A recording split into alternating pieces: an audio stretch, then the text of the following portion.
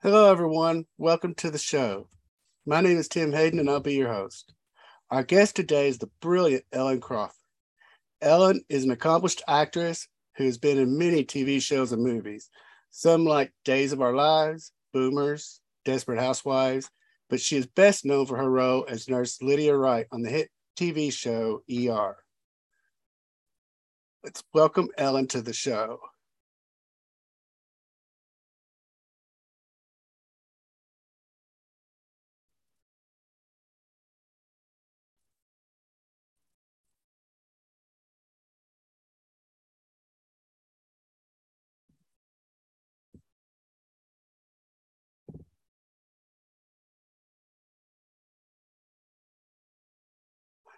Hello, Ellen. How are you? I'm fine. Thank you. How you doing? Doing great. Doing great. I'm so happy that you're here. Oh, I it's really wonderful to am. be here. Nice to get to know you. Well, first, I would like to congratulate you on or wish you a happy anniversary. You just celebrated 45 years with your 40, husband. well, 40 years married. We've been together sort of 45, but 40 years on October 18th. So, That's still incredible. I yeah. mean, and your husband is also your co-star on ER, Yes. Mike Genevis, Genovese. Abel- Yep. Genovese. Sorry, I'm not No, good at it's okay. names. Everybody pronounces it a different way. If you're Italian, it's Genovese. So, it's anybody's Ah, guess what it's going to be. So, but that's how he says it, Genevieve. well, let's start at the beginning. About what age were you when you decided acting was what you wanted to do? Well, that's Michael coughing in the background, my very husband. I actually, it wasn't until fourth grade because when I was 3, I wanted to be a ballerina.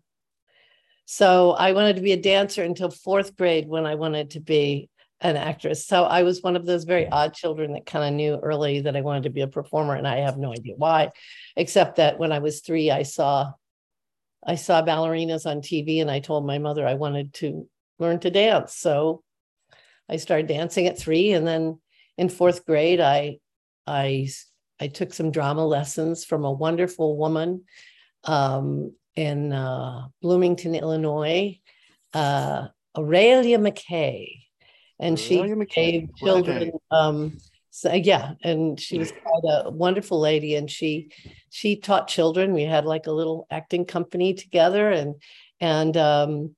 had a wonderful time. And that's when I thought, oh, I like this acting thing. And then when I hit puberty, I knew I couldn't be a ballerina because I was a very skinny little kid, but then my legs were short and I filled out, shall we say, in a way that ballerinas aren't supposed to. And I realized, oh yeah, I can dance in musicals, but I don't really have a ballerina body. And I like the singing and acting thing, and I can kind of dance also. So that's Yeah, how that happened. But I was being a never being a ballerina is tough on your feet. I mean, literally. I mean, there being are a ballerina is tough on everything. Being a dancer, I mean, people don't think about how, first of all, it's incredibly athletic. And people don't realize the wear and tear on the body that, and I still, you really do have the mindset of it's okay, work through the pain. That it's kind of like sports in that way. You work through the pain, which means why some of your most incredible, for example, there was a teacher at a studio I was studying with a few years ago who was a fantastic Fosse dancer walking with a cane because you've asked your body to do these unbelievable things that bodies aren't really supposed to do, but that thrill us, that achieve incredible heights of artistry. But you do pay the price physically. And I actually still have, and I didn't realize it until I was like 30 that I had a whiplash injury. And my chiropractor said, when was your automobile accident? And I said, I don't really remember one where my neck hurt. But let me ask you, if you whipped your head back and forth 8 times a week in a show every night, could you give yourself whiplash? And he said, yeah. So I realized I gave myself whiplash doing choreography. And, wow. I'm still treating that now, but But it is a lesson to any of you young dancers out there. Do try to be careful, because you will be living with it. I know you're being demanded to do things, but be mindful of your and careful. So it's just the things we got to sacrifice for a craft. That's it. We love. You graduated from Carnegie Mellon University of Fine Arts in 1975. Is that about when you started venturing out other than dancing? No, actually, and this is a really strange story. When I was fortunate enough, I loved where I grew up, because I grew up in Normal, Illinois. I know people laugh. Normal, really, is that the name of the town? But Illinois State University used to be Illinois State Normal University, because it was a teacher's college, which was considered a normal college, I guess, because you're getting your students up to a norm. I don't know. But at any rate, when they moved there, Bloomington Normal, though it's they're twin cities in the middle of cornfields and soybean fields, had two universities there, which gave us the benefit of all of those cultural and educational benefits of both universities. So, and really wonderful public schools. I went to public school through junior high, but then I went to University High School, Illinois State University's high school. And I had a fantastic teacher there by the name of Lawrence E. Connolly, who really was extraordinary in the way he got all kinds of kids involved in the arts, in drama, speech and drama, and encouraging people who maybe were kind of outside in the norm. You know, they were kind of maybe the kids who came from ISSCS, who were like, it was basically an orphanage, but, you know, who were sometimes felt apart, and brought them in. And so made a community of all of us in a really special way, making art. And many of those people have gone on. One of my close friends from there was a European opera star. Another friend that was Leslie Manring. She's still around. And Pat Breimer was Sherry Lewis's master puppeteer. He was the gopher in Caddyshack, you know. So he had these people that really established careers in the performing arts, just really, I think, because of his influence, and he introduced us to a broad theater background as well, because he did everything from Tennessee Williams to Theater of the Absurd to Maxwell Anderson he did everything. And musicals, you know, I got to play Carrie Pipperidge in Carousel, and I got to do Guys and Dolls and Be Adelaide, you know, wonderful things like that. But he was one of those very special teachers. So working even as a child, I told you about Mrs. McKay when I was doing that. Also, I did children's theater at both universities when they needed a kid or they had a special program for children. I did all of that in elementary school, in junior high. Then in high school, I got to expand even more through this teacher's guidance. I had a wonderful dance teacher named Jane Plum, who really pushed me towards a professional career in a very healthy way. My parents were very supportive. And so I was acting all that time, but not professionally. Now, I know I'm like motor mouth, right? Sorry. No, by all means. I'm enjoying. But I did apprentice when I was 16 at a summer stock theater, the Little Theater on the Square. Gaius Little's Little Theater on the Square in Sullivan, Illinois, and you know, mostly you're cleaning toilets and washing flats to learn how to be an actor.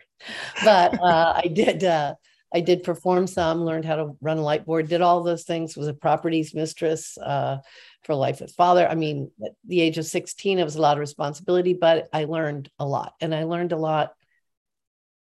You learn a lot, and I've done this throughout my career, especially when I was younger.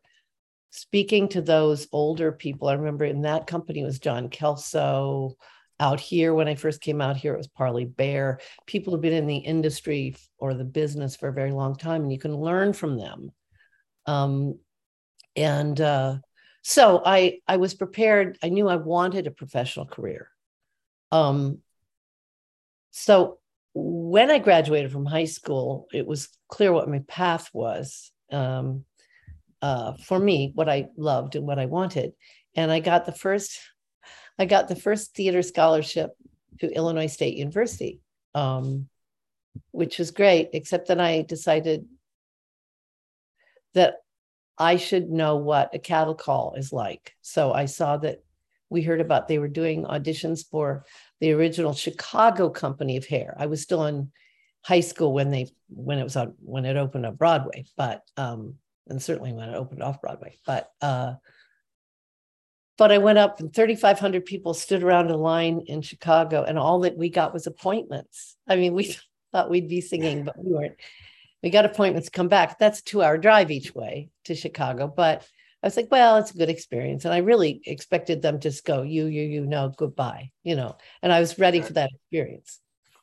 So I went up and I had auditioned and they called me back and I couldn't believe it. So another trip to Chicago. And the strange thing about it was, although, I think probably I was interested in socio-political issues and things like that.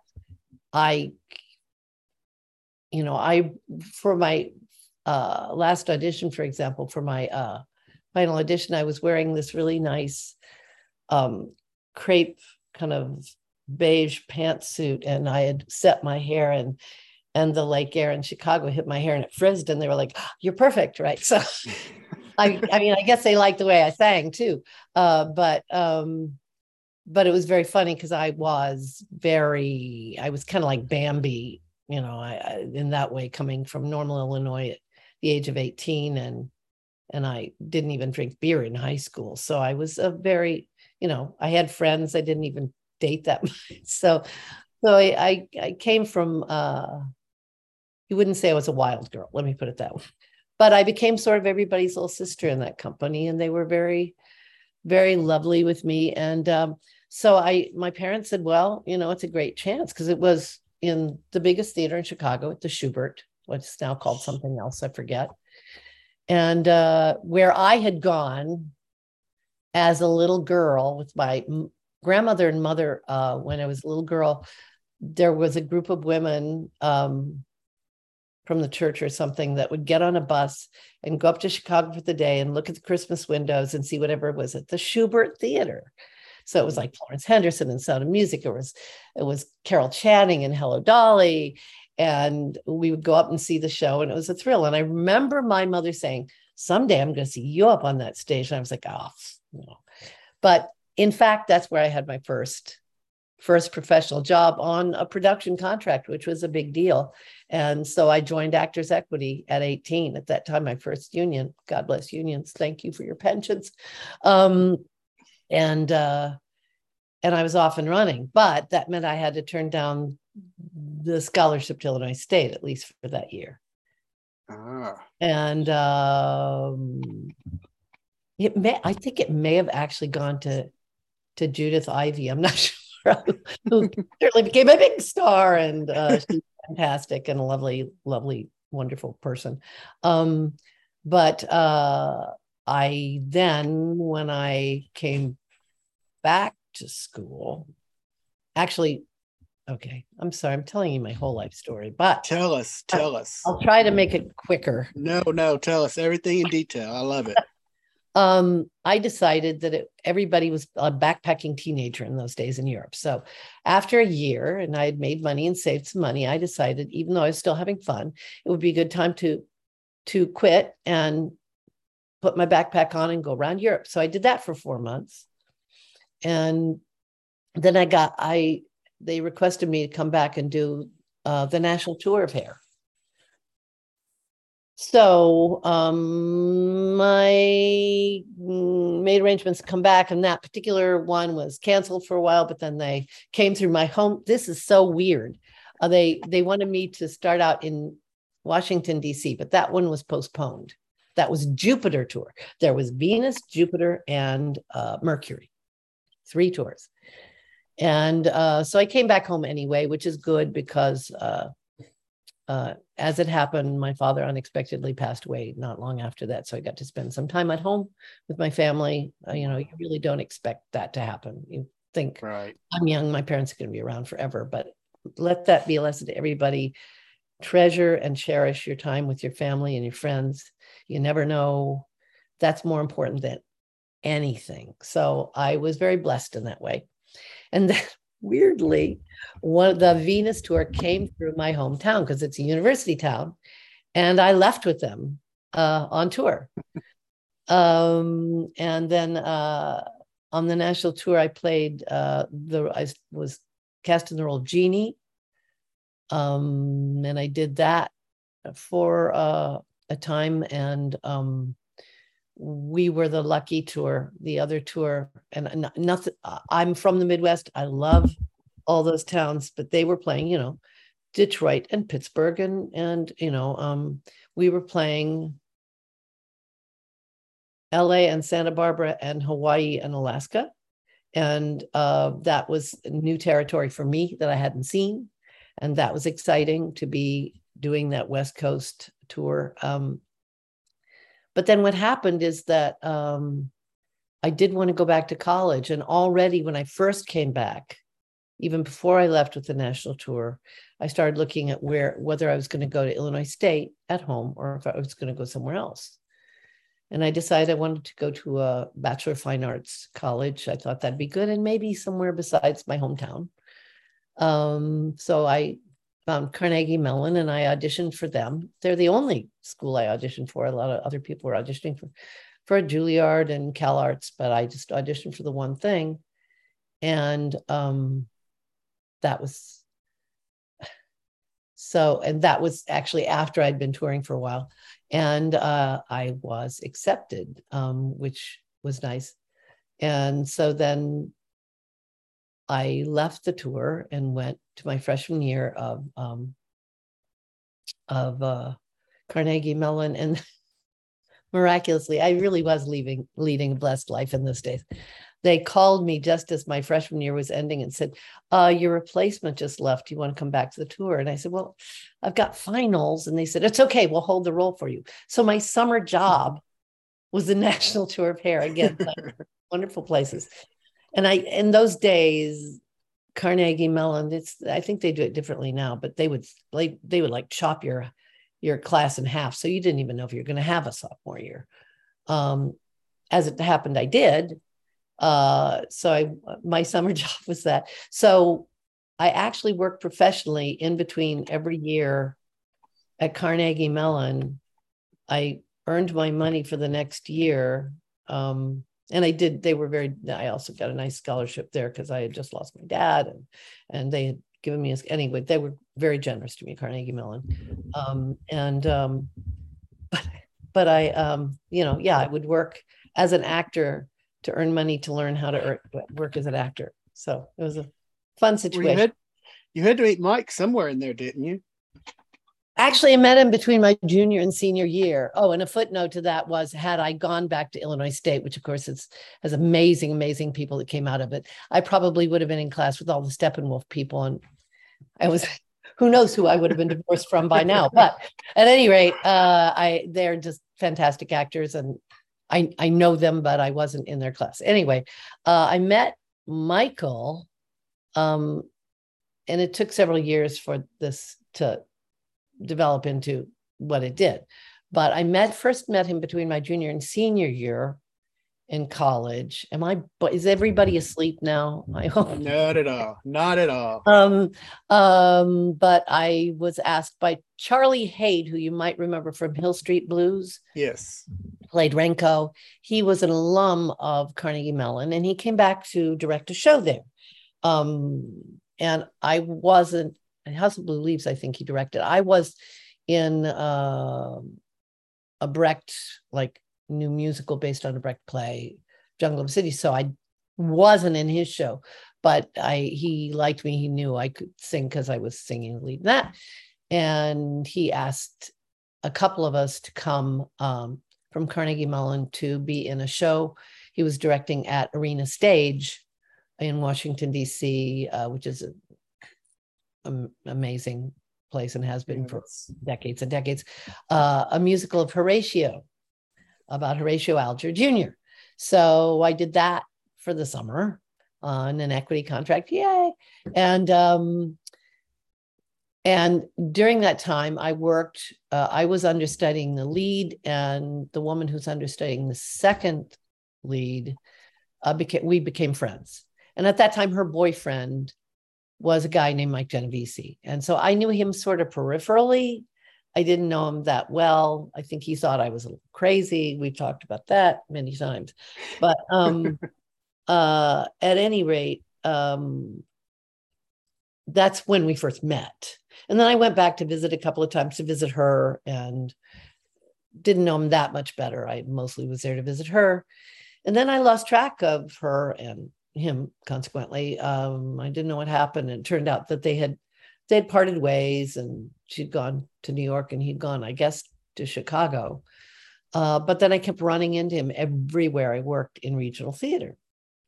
So our friendship developed in this very slow way, where we got to know each other. And then we were, casual friends, then better friends, then Michael and an actor you may be familiar with by the name of John Cothran, who still works a lot as well. Wonderful actor. Mm-hmm. We're working in regional theater in the Midwest, and we became like running buddies. We were like the Three Musketeers, right? And we would judge, who somebody was dating. It was like that sort of like we were each other's wing man / woman, whatever. But it kind of, it just, the friendship developed, needless to say, until there was nothing left to do but get married. And that's what we did. I'm taking a breath now and a sip of coffee. So you're fine. You're perfectly fine. You did get, was your first TV or on-screen job the Romance Theater? No. And this is something I have to talk to IMDb about, because this came up in another interview I did recently, where I've never heard of Romance Theater. I have no idea what it is. And this interviewer said, I've had 2 other people say that they have no idea where it came from. I think they just grabbed a bunch of names and put something up on IMDb. I have no idea what that is. I've never done it. This happened to me once before when I was supposed to have appeared in something by the name of Ellen Crawford. And it took me forever to say, no, well, I don't know why we should take it off. Well, how about I don't know what it is? And I was never Len Crawford. But at any rate, so now I'm going to have to go through that process again and say, I don't. You are my 6th guest, and you are the 3rd person who has had an issue with IMDb. Really? That's why I learned to ask instead of assuming. Because there's a lot. Tell me about Romance Theater. And I was like, I hadn't looked at my IMDb as recently as I should have, apparently. And I was like a deer in the headlights. And am I forgetting some lovely job that somebody gave me and I'm insulting somebody? But Well, you'll be happy to know Google couldn't find anything on you and Mystery Romance Theater. There's a reason for that. Well, I do know that you're on many TV shows during the 80s. You were on Three's Company, Murder, She Wrote, Dynasty, and so many more. Yeah. What was that like being on such iconic shows? I know they weren't iconic at the time, but... Oh, no, they were. I mean, Three's Company certainly was. My very first show, well, funny, my first job in LA was a film called Stitches. And it was kind of an Animal House Goes to Medical School thing. And I didn't play a nurse or anything. I played Eddie Albert was the head of the school, and I was his secretary, though I never met him because our scenes were on the phone. And so we didn't shoot the same day, but I was a fan of his. But at any rate, I was this kind of very uptight secretary that had a crush on one of the students. Because at that time I wasn't that much older than those students, if at all. It's very funny because the director of that, who, I don't know if you know this, but if something's going wrong with the film in some ways, a director says it's directed by Alan Smithy, they can take their name off and replace. So if you see it, something is directed by Alan Smith, you know there was a dispute with the director. And so Stitches was directed by Alan Smithy, but it turns out that that same director later on directed the pilot of ER, Rod Hulk. So, but it was great because I came to LA and got the job within 24 hours. So that was nice. But I did Newhart, and my father and mother were such huge fans of Bob Newhart. I grew up on his records. So that was a thrill. Bob Newhart was great. I mean, yeah.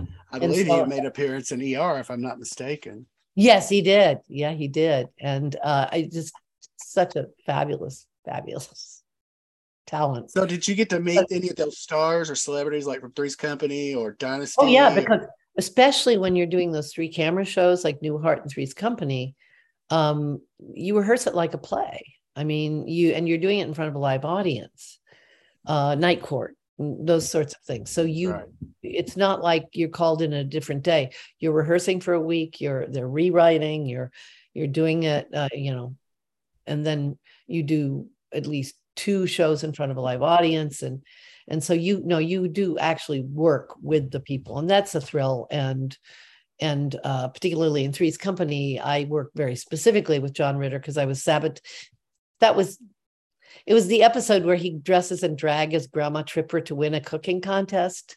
Yes, I remember that one. I'm the really, really horrible, bitchy woman who's undermining him at every turn, knocking his ingredients off and stepping on them. My mother always liked to say, "My daughter stepped on John Ritter's nuts." I mean, she was actually very she thought that was very funny. And just to watch him work was fabulous. And he was such a generous and special person. He's one of those people you just breaks your heart to lose as early as we did, both as a performer and as a person. I heard that they were one time talking to his son about taking that role to redo Three's Company. I don't know if it ever went anywhere, but it's been a couple of years. It's hard to, I guess it's hard for me sometimes to see a show recreated because it's so iconic to me. But if it's brand new to you and that's who the audience is, right? Why not? But I think, John was quite special. Michael, my husband, had worked with him actually on stage in a arena stage. He's was such a physical comedian. And this was a very serious drama. It was a Eugene O'Neill play. Wow. So he was also quite a wonderful actor in serious things. I think he was in It, wasn't he? Oh, probably. I know you're a horror fan. I saw that from Yvette's interview. Yes, I am. I'm going to make a couple of suggestions to you of some international things that I dubbed English into that were really, I think, quite good. Since we're talking to movies, I'll go ahead and jump ahead. We'll come back to ER. I'm not going to lie, I hadn't seen the movie that you were in, The Man from Earth. Oh, yeah. I watched it this weekend. That was a crazy, insane movie. Yeah, it's a cult hit, actually. It's a little movie. Your head. Yeah. It makes you scratch your head about, hey, that was a bit controversial. Could have been. Yeah, it is. And very dense. And the writing was great. I didn't see who wrote it, but it was great. Oh, well, now this is something special because it was written, it was written on the deathbed of, oh my gosh. Oh, this is horrible. All of a sudden I need more coffee. I'll think of it in a second. He was a really famous writer. He wrote the episode where in Twilight Zone, iconic episode where the little boy wishes people into the corn. Billy Mooney wishes. Oh, yes. Mirror Mirror episode of Star Trek. He was quite Bixby. He was an amazing writer, and he wrote this this script on his deathbed, really. And his son Jerome Bixby, his son Emerson Bixby, decided it was his mission to produce it.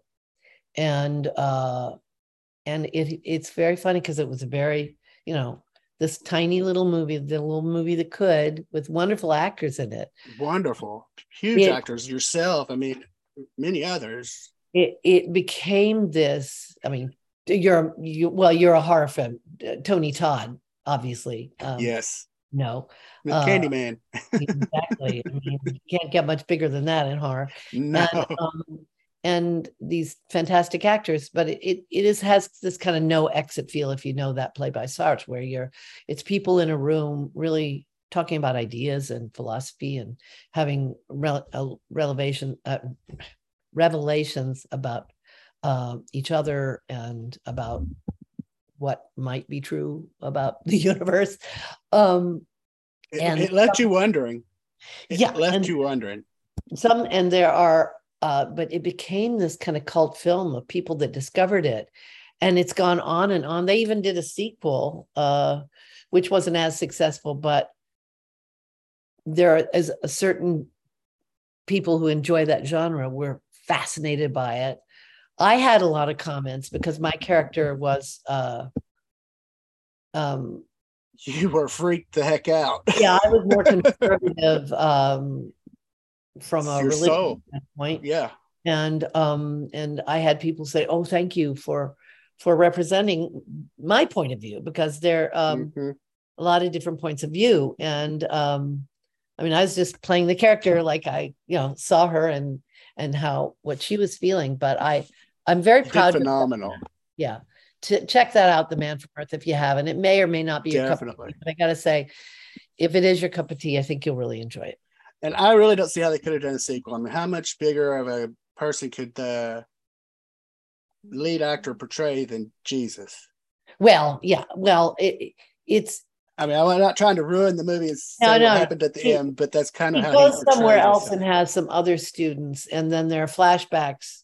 Oh, okay. To the first movie. And anyway, so you can check out both movies, but at least check out The Man from Earth, which you can still find. And there's another. See, this is the thing about independent films that I love, because you can do some really wonderful work with very special people. I was asked to do a film called Angel's Perch. I don't know if you got a chance to watch Angel's. I haven't yet. I will. But it was written, I got this call. Michael and I were doing this theater tour one year where we did, I think that was the year we did, we've done shows up in Maine at the Public Theater in Maine, Lewiston, Maine. And we had done a show there. It might have been on Golden Pond, or it might have been the Cocktail Hour. I'm trying to remember. But then we came down to North Carolina to do a couple of shows there. And on the way back, we decided to do a driving thing. And on the way back, we were going to drive to St. Louis to a kind of family gathering in honor of his mother, my mother-in-law, who had died of Alzheimer's. And I get terrible disease. I get terrible disease. And I get this call from these people out of the blue that I've never met, asking me if I would play this role and they send me the script, and it's the caregiver, like nurse caregiver, for this woman with Alzheimer's. And they had no idea I had any real connection with that disease. They just, I guess, liked my work. And so I said, yes, please. I really liked the script. It was written kind of as an homage by the filmmaker for his grandmother, who lived in West Virginia. And we actually wound up shooting it in West Virginia in her home, because she lived in. Oh, wow. It was an old kind of company town, and they had those old company houses, and she lived in one of those. And Joyce Van Patten played his grandmother. And it's a very touching, I think, very successful film, lovely film. But it also still has a life. You can still. I will check that out for sure. I hope everybody else does. Stream it. You can, rent it. But but it's a lovely film too. And I love doing those kinds of projects because sometimes they lead you to roles that you wouldn't necessarily do if it's in a big A-list picture, where, you might not be the person that they consider box office for that role. Right. Well, I'm going to jump back to 1994 when you landed your role as Nurse Lydia Wright. Okay. I'll get shot if I don't cover ER. That was such a huge part. Yeah, it's pretty iconic. What was your audition like for that? Well, originally, because I knew John Wells, the executive producer. In fact, he went to Carnegie Mellon. We served on West Coast Drama Alumni Board for a while. But at any rate, I knew John Levy, the casting director, knew my work, knew my husband's work. And they had it in their head that it would be really fun. There was a couple in the script that was, he was a policeman and she accidentally shot him in the foot, his wife, and they figured they would be recurring characters as kind of what they call frequent flyers. And they thought it would be really fun because they knew we were a couple if we did those roles. But Michael, who had done I don't know if you watched the old version of Quantum Leap, which is a fantastic show. Oh, yes. But most people did one episode of Quantum Leap because you were like in one part of history.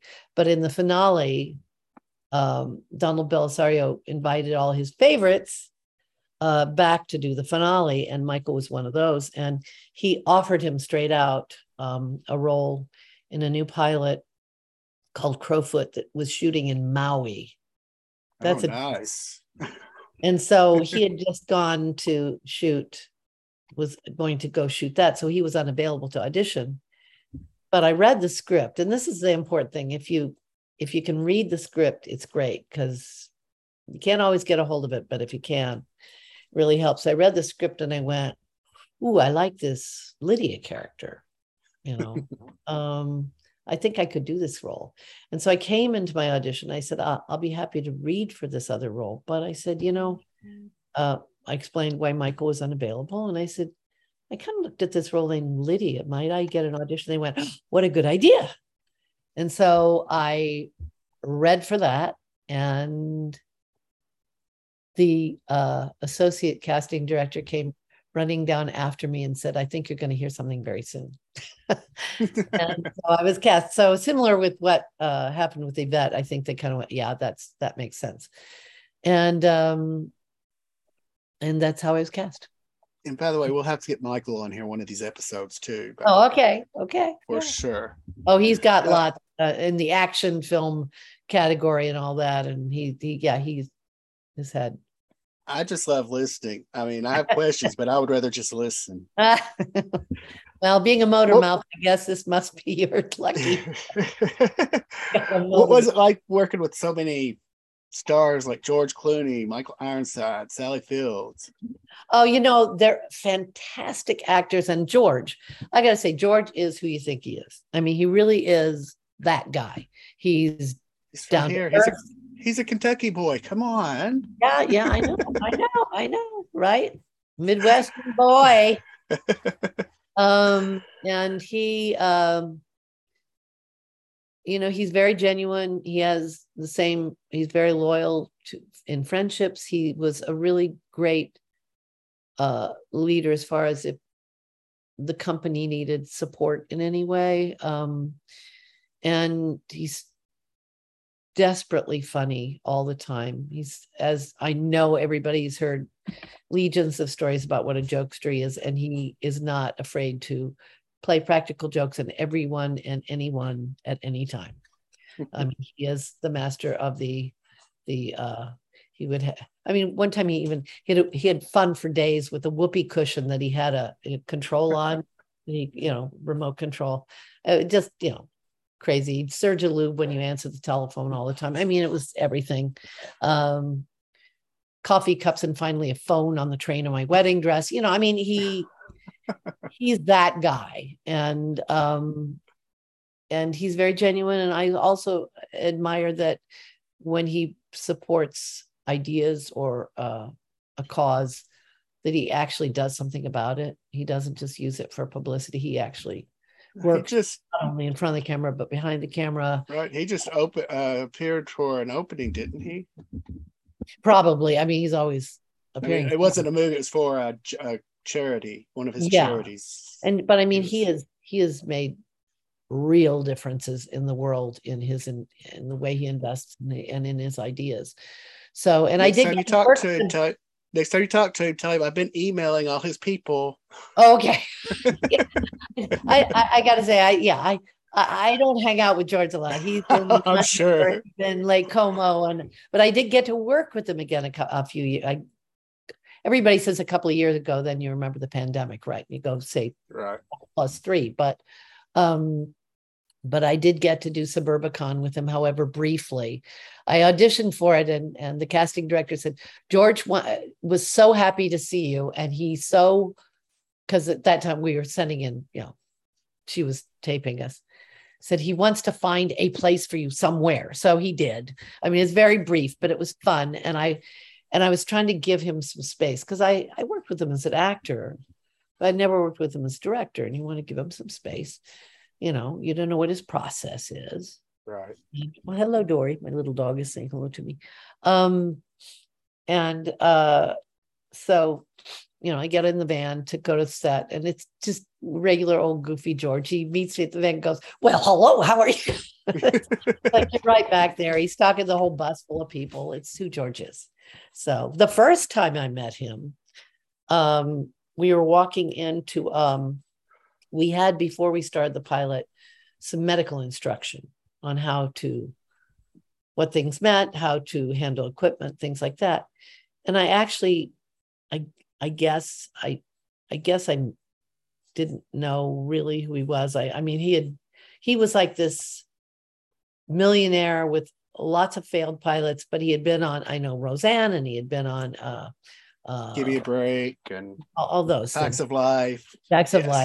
And so he worked all the time, but I didn't really know him. And he was just this nice guy. We're like walking in, getting to know each other and stuff. And I thought, what a nice guy, but it was funny because he had a sort of feeling about him. I didn't think of him as like this movie idol, right? Or as this TV idol.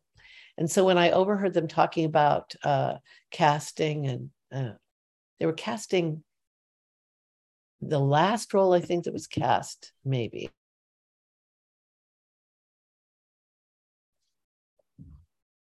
But I know they were seeing people for it. And I know they said, well, he was very good, but they say, they really want, I overheard them saying they really want a hunk. And I remember them saying, oh, but well, we already have a hunk as far as that goes. And I was like, and in my head, this is so funny to remember now, because he is like the ultimate in The Sexiest Man Alive, right? I went, right. Who? Because George was so down to earth, despite the fact he was devastatingly handsome and charming. He was that nice guy, George. I mean, I didn't think of him as the movie idol, right? Which is to his credit, because no one can deny he's gorgeous and always has been, but he's that kind of a guy. So anyway. You made a question that came into my head that I've always wondered about ER, and this is my chance to ask. Maybe you'll know. When it first started out, wasn't it supposed to be based around Anthony Edwards' character, or was it about everybody? Because I think it was more of an ensemble piece. It was written as a screenplay. Because it seemed halfway through, after he left, it went to Carter. Yeah. I mean, that's what they do. Television kind of does that, and it sorts out who are going to be who's going to run the story. All we had in the beginning, well, I'm sure they had written more scripts for that after that, but what John Wells had to work with was a screenplay. And those characters, like the nurses, even in the original screenplay, were like Nurse 1, Nurse 2, Nurse 3. We didn't even have names. Right. The only one was Juliana's character. And as I think Yvette told you in her interview. Yeah, I listened in because she's my I love sister. that y'all are still friends. I love that. Oh yeah. Well, we were together last night. We're like really super close, like more like sisters, and best friends.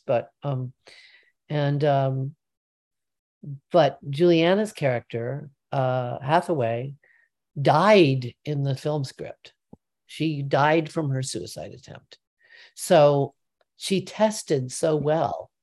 And at that time, Steven Spielberg, I don't know if you know this, was one of the producers as well. Yes. But she tested so well, they were like, we got to figure out a way to keep her in. So all the scenes that were shot where indicating brain damage had to be reshot,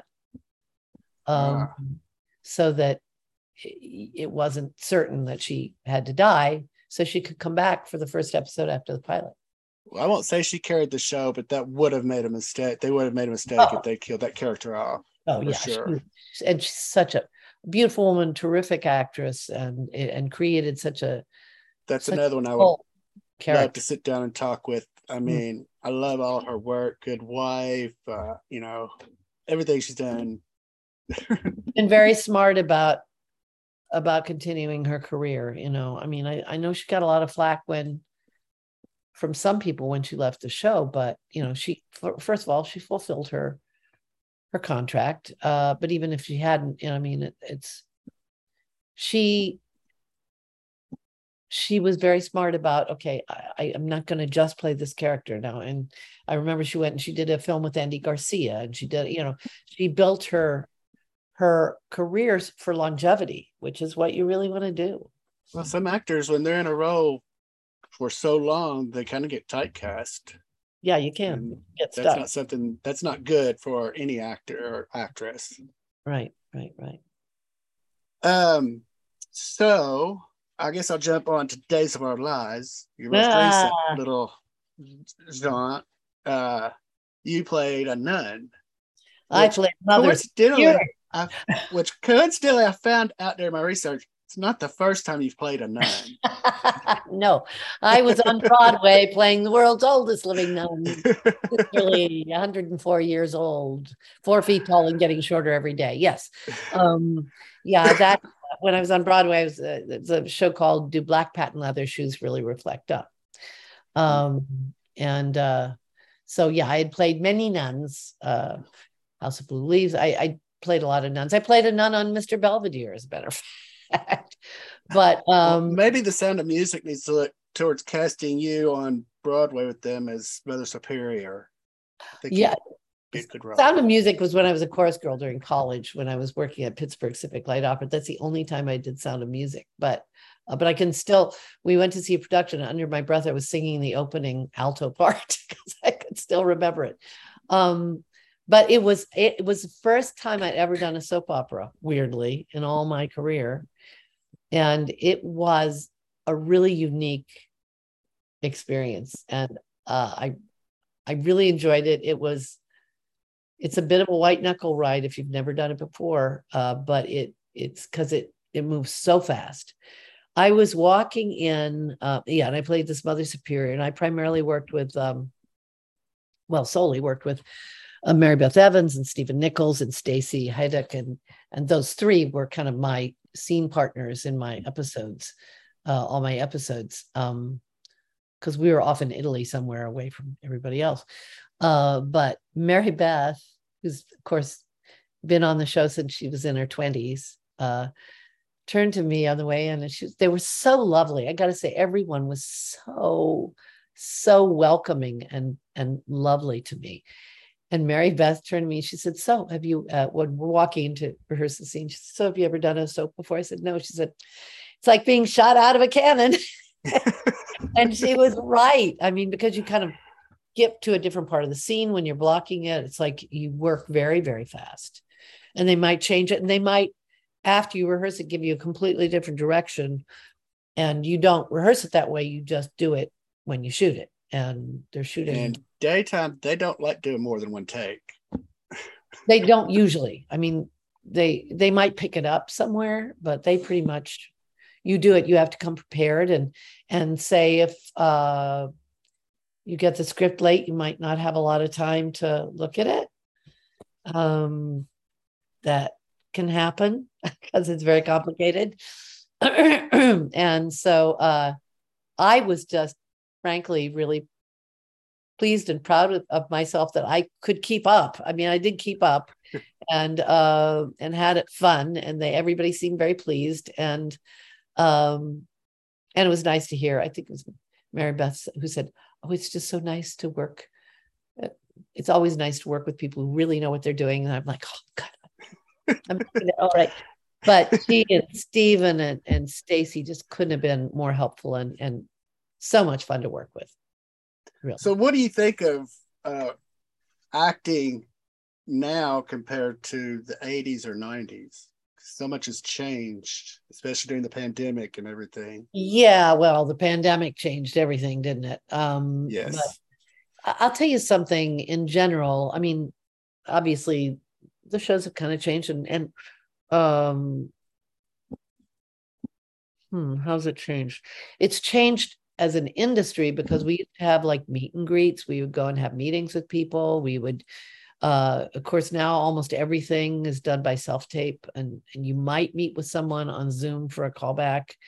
But primarily in television, you're sending your stuff. They already kind of know your work by and large and ask you to send in the scene, and they may or may not cast you. And that doesn't, you can't take that personally because that has to do with so many factors of what they need and who's playing your daughter and what the balance of the cast is and so many things. So you just enjoy playing the scene when you get to do it for that one day and hope you get to play it again. But if you don't, moving on. But it's different in that way because you used to really have more in-person meetings. There weren't people sending in auditions from all over the country, which is great for having been a person who got all of my 3 union cards in Chicago, actually. That's great for talent. There's talent everywhere, and it's good that it should be recognized and used. But it's changed in that way. It's changed significantly for me simply because as you get older, there are frankly fewer roles. And a lot fewer roles. And that what that means is that the major stars are also looking for work. I remember one season where there were all of these amazing female lead television series. This was, I don't know, 10 years ago or something. And they were like, "Isn't this fabulous that these women, older women, have these series?" And I said, "Those older women have series because there's no movie jobs for them." And they're big stars and they know they'll, and they're fantastic performers and actors. But it really does change for, I would say, everyone, unless you're Meryl Streep, frankly, or somebody like that. It's tougher. There are fewer roles, but you keep going. And you also, this is something as a performer, since I've only been acting my whole life. I really don't do anything else. I mean, I can write a little bit, but I've directed a little bit. But what I mean is that you have to morph along with the industry. You also have to learn new tricks for your bag of tricks. Okay, it's a little light here in television. So you're always putting out feelers for everything, right? I mean, God bless Prolia has been this wonderful, they were very, very good to me. I did this commercial with this terrific commercial director that I'd worked with before, and it's turned into something's been very helpful for me. That commercial has been running since before the pandemic. And I'm happy to say that my friends who are actually on that have had no bad side effects, so I feel better about that. That would be a concern endorsing, or not really endorsing, but doing a commercial for a company like that. That'd be kind of leery. Yeah, it is. And I mean, when you look at some of these things with side effects, I would never take that. That's terrifying. Not really, but I saw one the other day and it was like, well, for a sleeping thing that said, well, you may make sure you're awake because there have been instances when people were driving, they didn't realize they were driving. And I was like, I don't want that to be me. That's terrible. But at any rate, so yeah, I felt good about that. And I'm not meaning to do a plug for my, it's just No.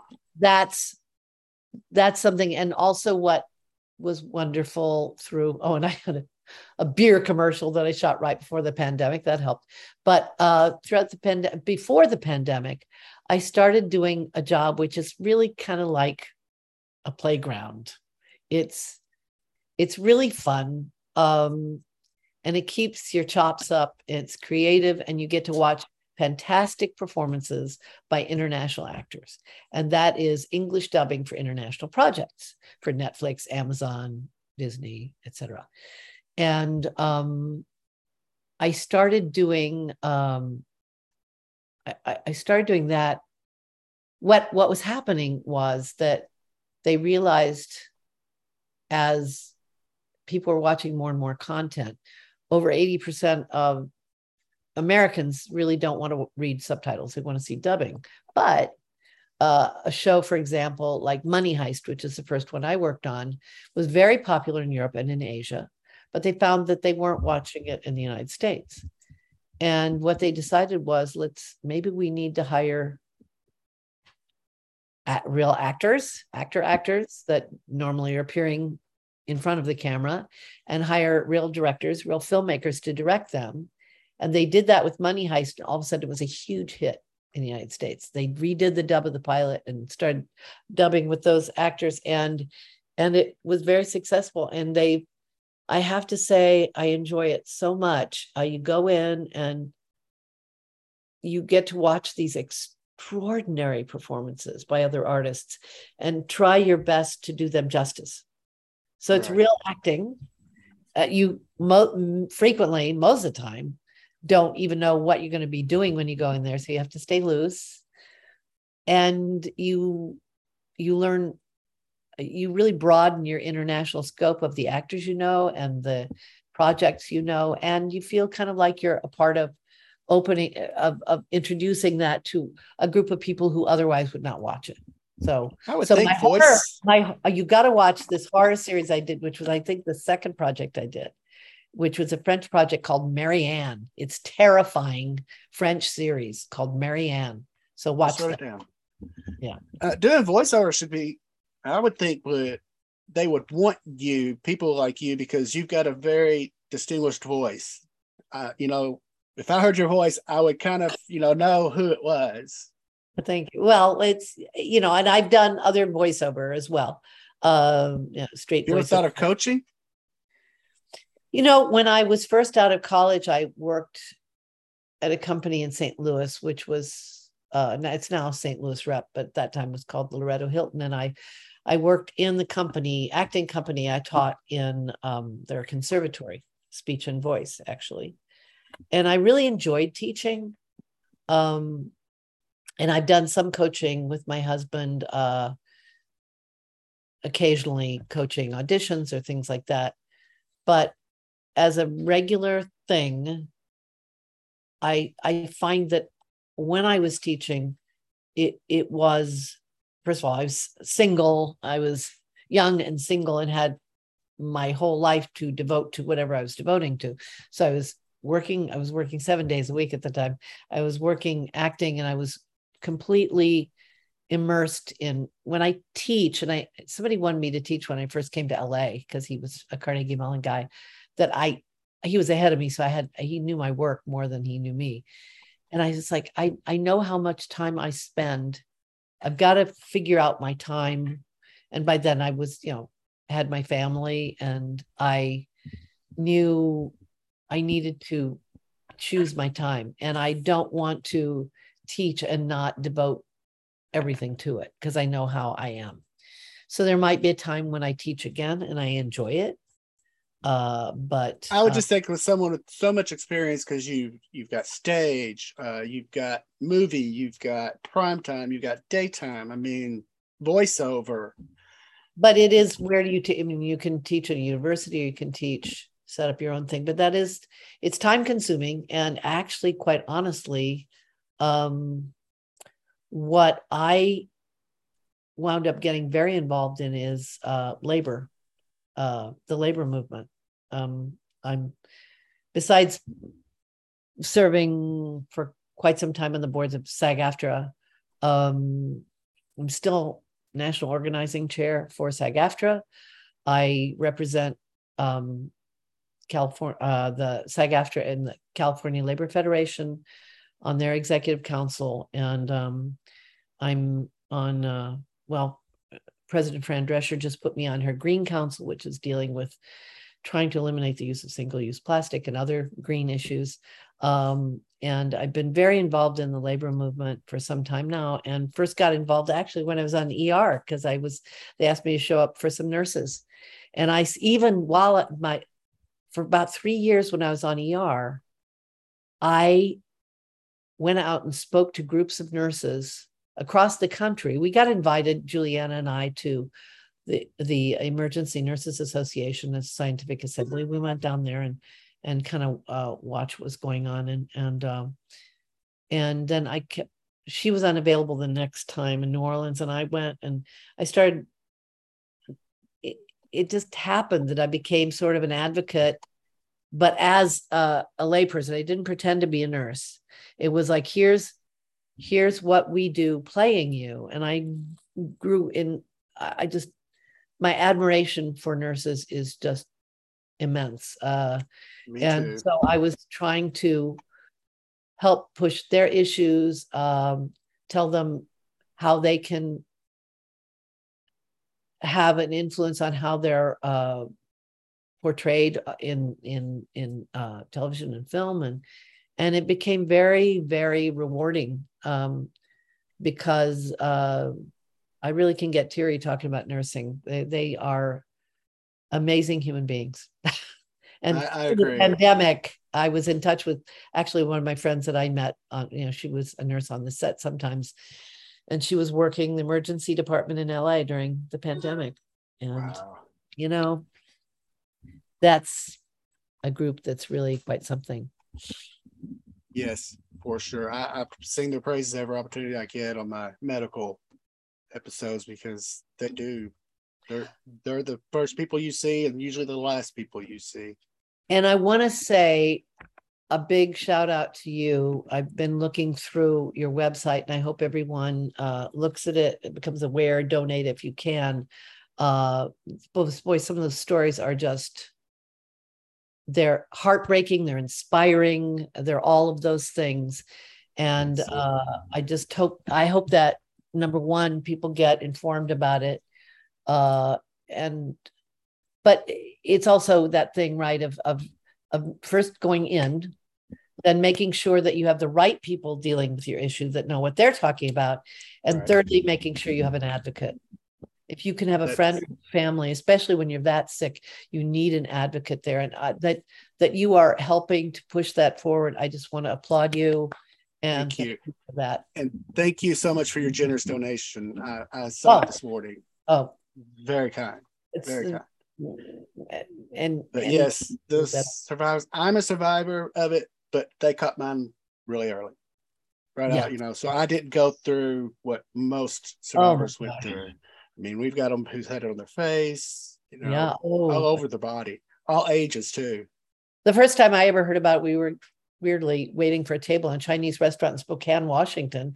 And this man was picking up delivery. And the guy who worked in the Chinese restaurant, who was a magnificent storyteller, was telling us this whole adventure, this whole horrific adventure he had with it. It really is something. And I realized I've gone over my time. No, don't even worry about that. I'm worried about taking your time. Yeah. But I just want to say to everybody, please go to that website and check it out. What we're talking about is necrotizing fasciitis, which is also known as the flesh-eating bacteria. You can learn more at www.necfasc.org, necfasc.org. Yep. Thank you so much for being here, Ellen. I hope you'll come back, because didn't even get half my questions. Oh, okay. Well, because I just talk nonstop. That's just I love it. I loved it. It was great. If you will hang out backstage for just a moment, I will be back there in just a moment. Surely. Bye, everybody. Thanks for watching. I'd like to thank Ellen Crawford for being here today, talking with us. Please subscribe to our YouTube channel if you like more videos like this. Will be coming up very soon. Please remember to be kind to one another and have a great day.